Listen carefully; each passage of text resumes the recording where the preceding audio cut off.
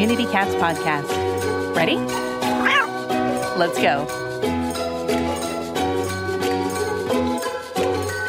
Welcome to the Community Cats podcast.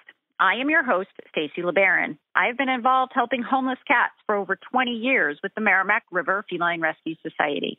The goal of this podcast is to expose you to amazing people who are improving the lives of cats. I hope these interviews will help you learn how you can turn your passion for cats into action. Today, we're speaking with Karen Hollish. Karen is the Director of Development and Marketing at Pima Animal Care Center. She was hired in March of 2014 to start the development program for the center, which is the government-run open admission animal shelter for Pima County, Arizona. At that time, the shelter took in nearly 24,000 pets each year, and it had a save rate of about 74%. In 3 years, Karen's program raised more than nearly $4 million to help the shelter, as well as more than $1.3 million in critical in-kind support, including the Community Cats Project grant from Best Friends Animal Society and PetSmart Charities. The investments Karen has cultivated have helped catapult the organization's save rate to 90%. When she's not hustling for donations, she's probably hiking, taekwondo training, or snuggling her diabetic wiener dog, Max. Karen, I'd like to welcome you to the show. Thank you so much for having me. This is quite an honor. So, Karen, I was wondering if you might be willing to share a little bit about your own personal story and how you got started in animal welfare. So, in a former life, I was a newspaper reporter, and one of my jobs took me to the U.S. Virgin Island of St. Thomas. And I was immediately struck on St. Thomas by the vast number of homeless pets. And there were basically packs of dogs roaming everywhere and just hundreds, if not thousands, of community cats that weren't being very well looked after. So I started volunteering at the local Humane Society there, doing marketing and press release writing and fundraising, and I've never looked back. Wow. So you saw a need and a desire, and you felt like you had a skill that you could bring, and you just jumped right in. Pretty much, yes. I got my first job here in Tucson at the local Humane Society and just kept going with it. Can you share with us a little bit about Pima Animal Care Center and the various programs that you have? Yes. So we're the big county shelter in Pima County, Arizona, and we cover almost 9,000 square feet. So Pima County is probably even bigger than some of the states where your listeners are currently residing.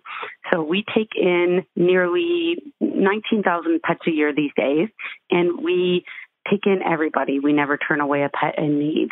So we provide animal sheltering services for our community. We provide adoption services. We fund low-cost and free spay-neuter. And we also have an enforcement division that protects pets and people. So we have the law enforcement arm in our community, too, with regard to companion animal issues. So back in March of 2014, when you started working there, what was the Community Cats program like at the shelter? We didn't have one. And I came in really ignorant about these issues because I've always been in fundraising and not really boots on the ground. So when I started in March of 2014, we were euthanizing nearly 1,600 community cats each year.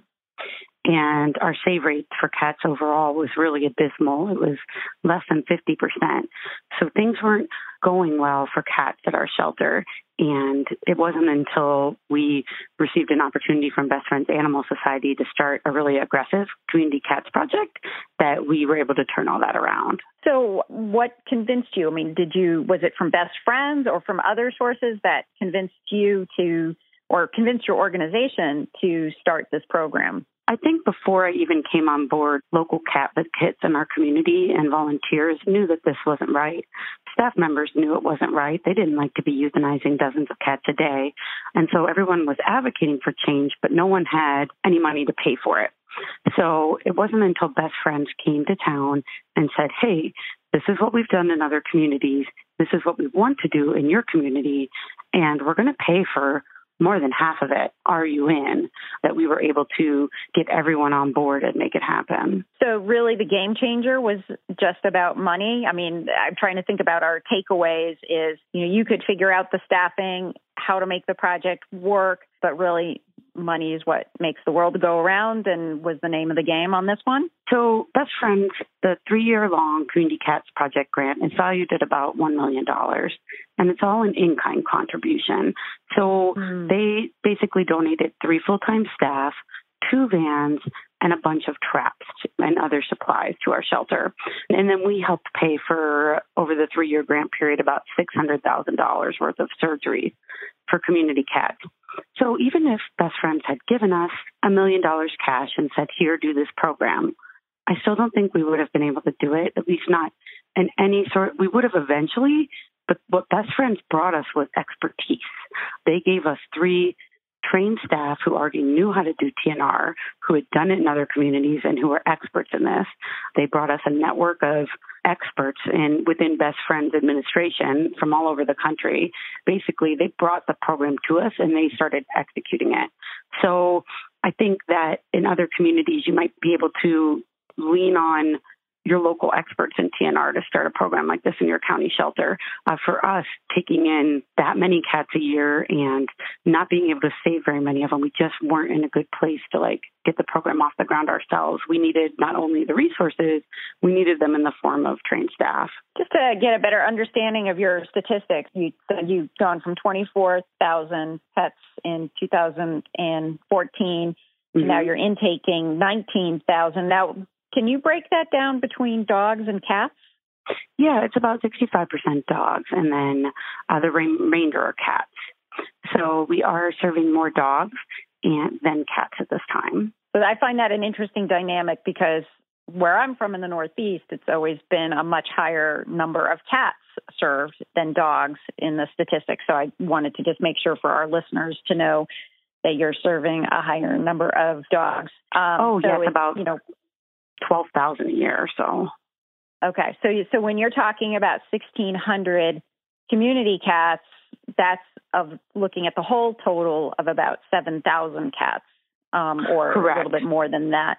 So we're talking about 20% of the cats taken in or so. And so from that standpoint, when you had the Community Cats Project grant, you obviously saw that 1,600 cat number go basically down to hardly anything or zero, I would assume. Correct. And your overall cat intake numbers must have gone down too in that period of time.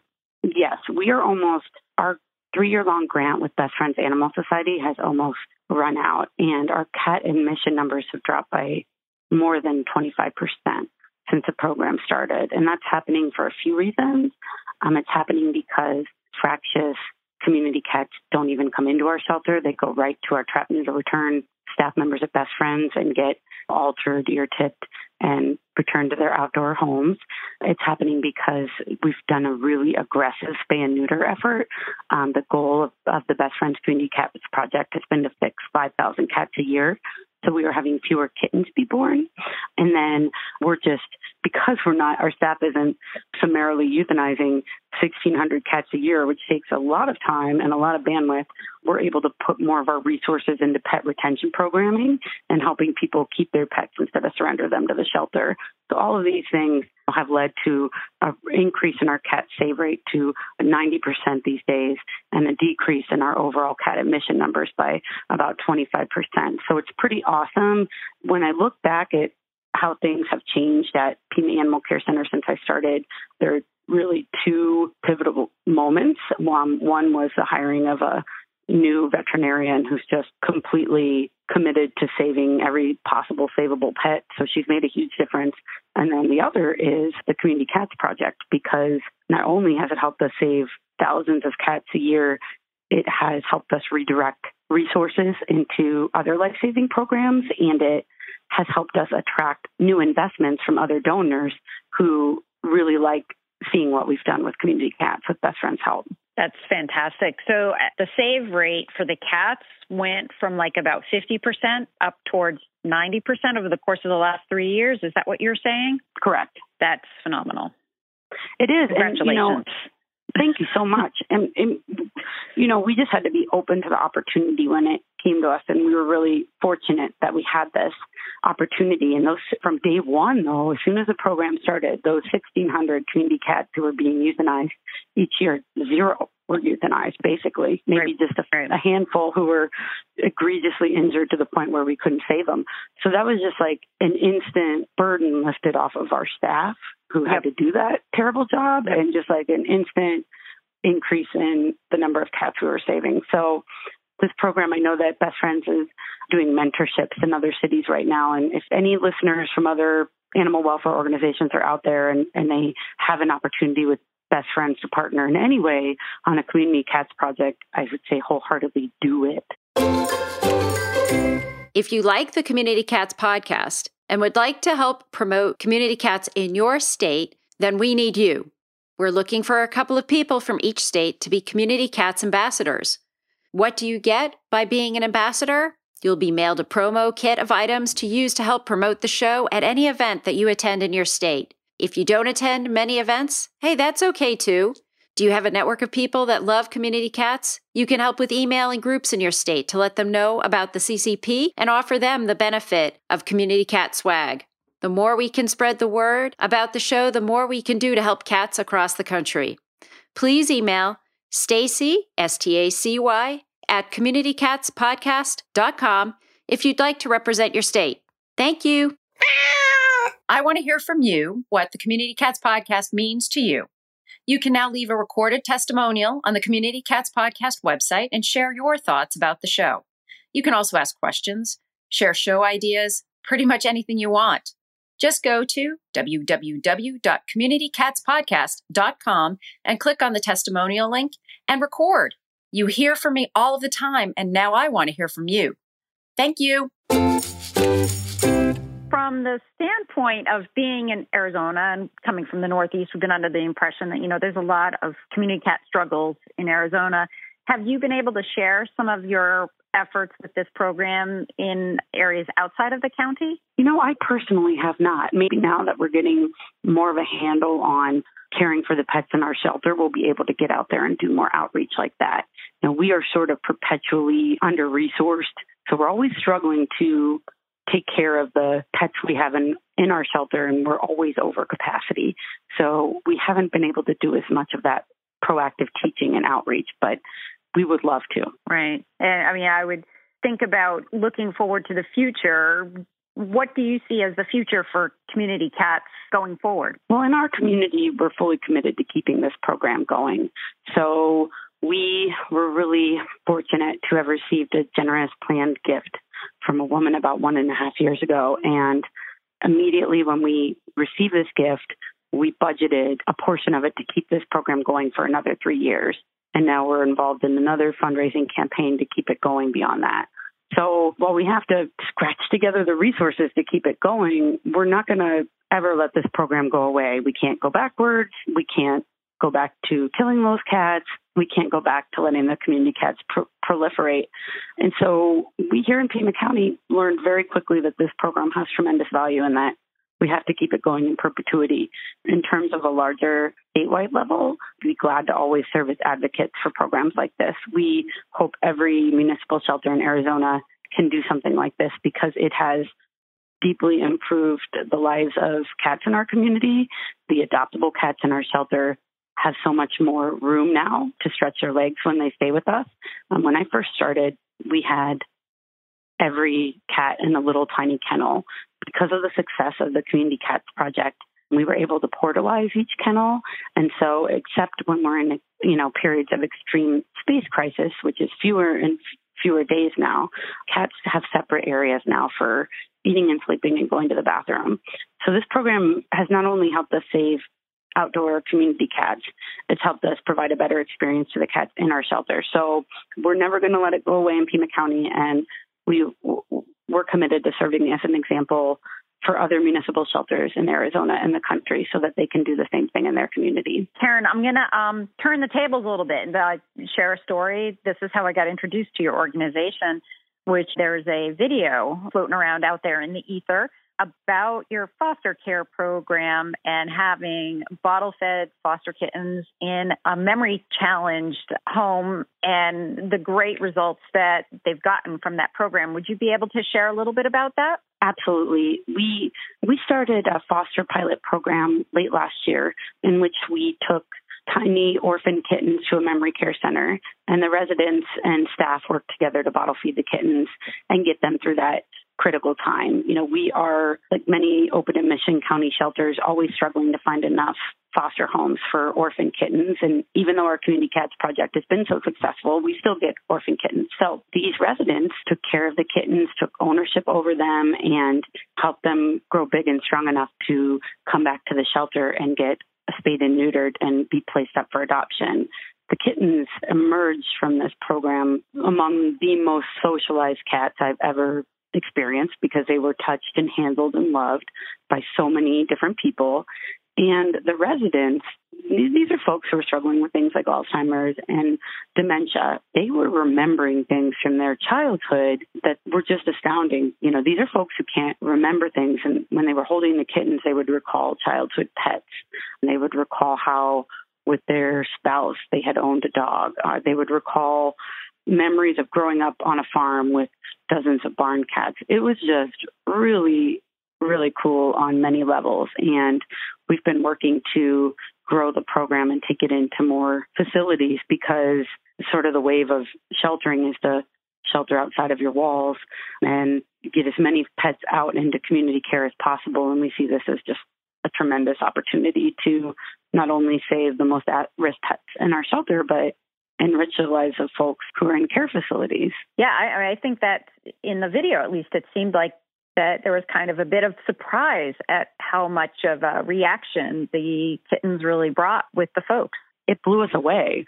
It completely blew us away, and it blew away the families and the caretakers because all these memories came flooding back for the residents, and that was really special. So it touched something, even if you have forgotten your name or you've forgotten your spouse or all these other really tough things that these people are going through, like you never forget how to nurture a vulnerable baby creature. So that instinct of caretaking just kicked in. It thrilled the residents. I mean, think about it. If you were a resident in one of these communities, wouldn't you rather bottle feed a baby kitten than put together a puzzle? Yeah, agreed. So, my hand's right up in the air. Right. Yeah. So it's really, really special. And we've been contacted by shelters all over the country and even the world who want to do this. And we've been contacted by other local care facilities that want to do this. So we're hoping that we can really grow this program in the year to come. So, Karen, if people are interested in watching that video or finding out more about Pima Animal Care Center, how would they do that? I recommend you look for us on Facebook. Just type in Pima Animal Care Center in the search bar or go to facebook.com/Pima Animal Care. That's sort of where you can find the most up-to-date videos and stories and postings from Pima Animal Care Center. Excellent. And is there anything else that you'd like to share with our listeners today? Yes. I think that municipal shelters like ours, county shelters, city shelters, are often thought of as sad places, or they're overlooked by donors, or they're overlooked by volunteers. And if you're listening and you have a city shelter in your community or a county shelter, I just encourage you to go over there and see what kind of help they need. Offer to volunteer, offer to donate supplies for the pets, offer to help with a trap, neuter, return program. That's where you can really make a difference in your community, is at those shelters that are never turning away a pet in need. That's where the pets need you, so please go help. I think that's fantastic. I do think that our municipal shelters are very much overlooked. We are, as you say, almost afraid to kind of check them out. And I think it's time that we get involved, we participate. It's public-private relationships and work together to improve the environment for all the animals that we have in our communities. Karen, I want to thank you again for agreeing to be a guest on my show, and I hope we'll have you on in the future, maybe with a training for the foster care program. That'd be wonderful. We'd love to come back. Thank you so much. The Community Cats podcast will soon be a year old, with over 200 episodes profiling amazing people who are all making a difference in the lives of community cats. If you would like to support the show, but not be a sponsor, feel free to contribute to our efforts by going to www.communitycatspodcast.com and follow the donate link. Help us to continue to provide excellent programming.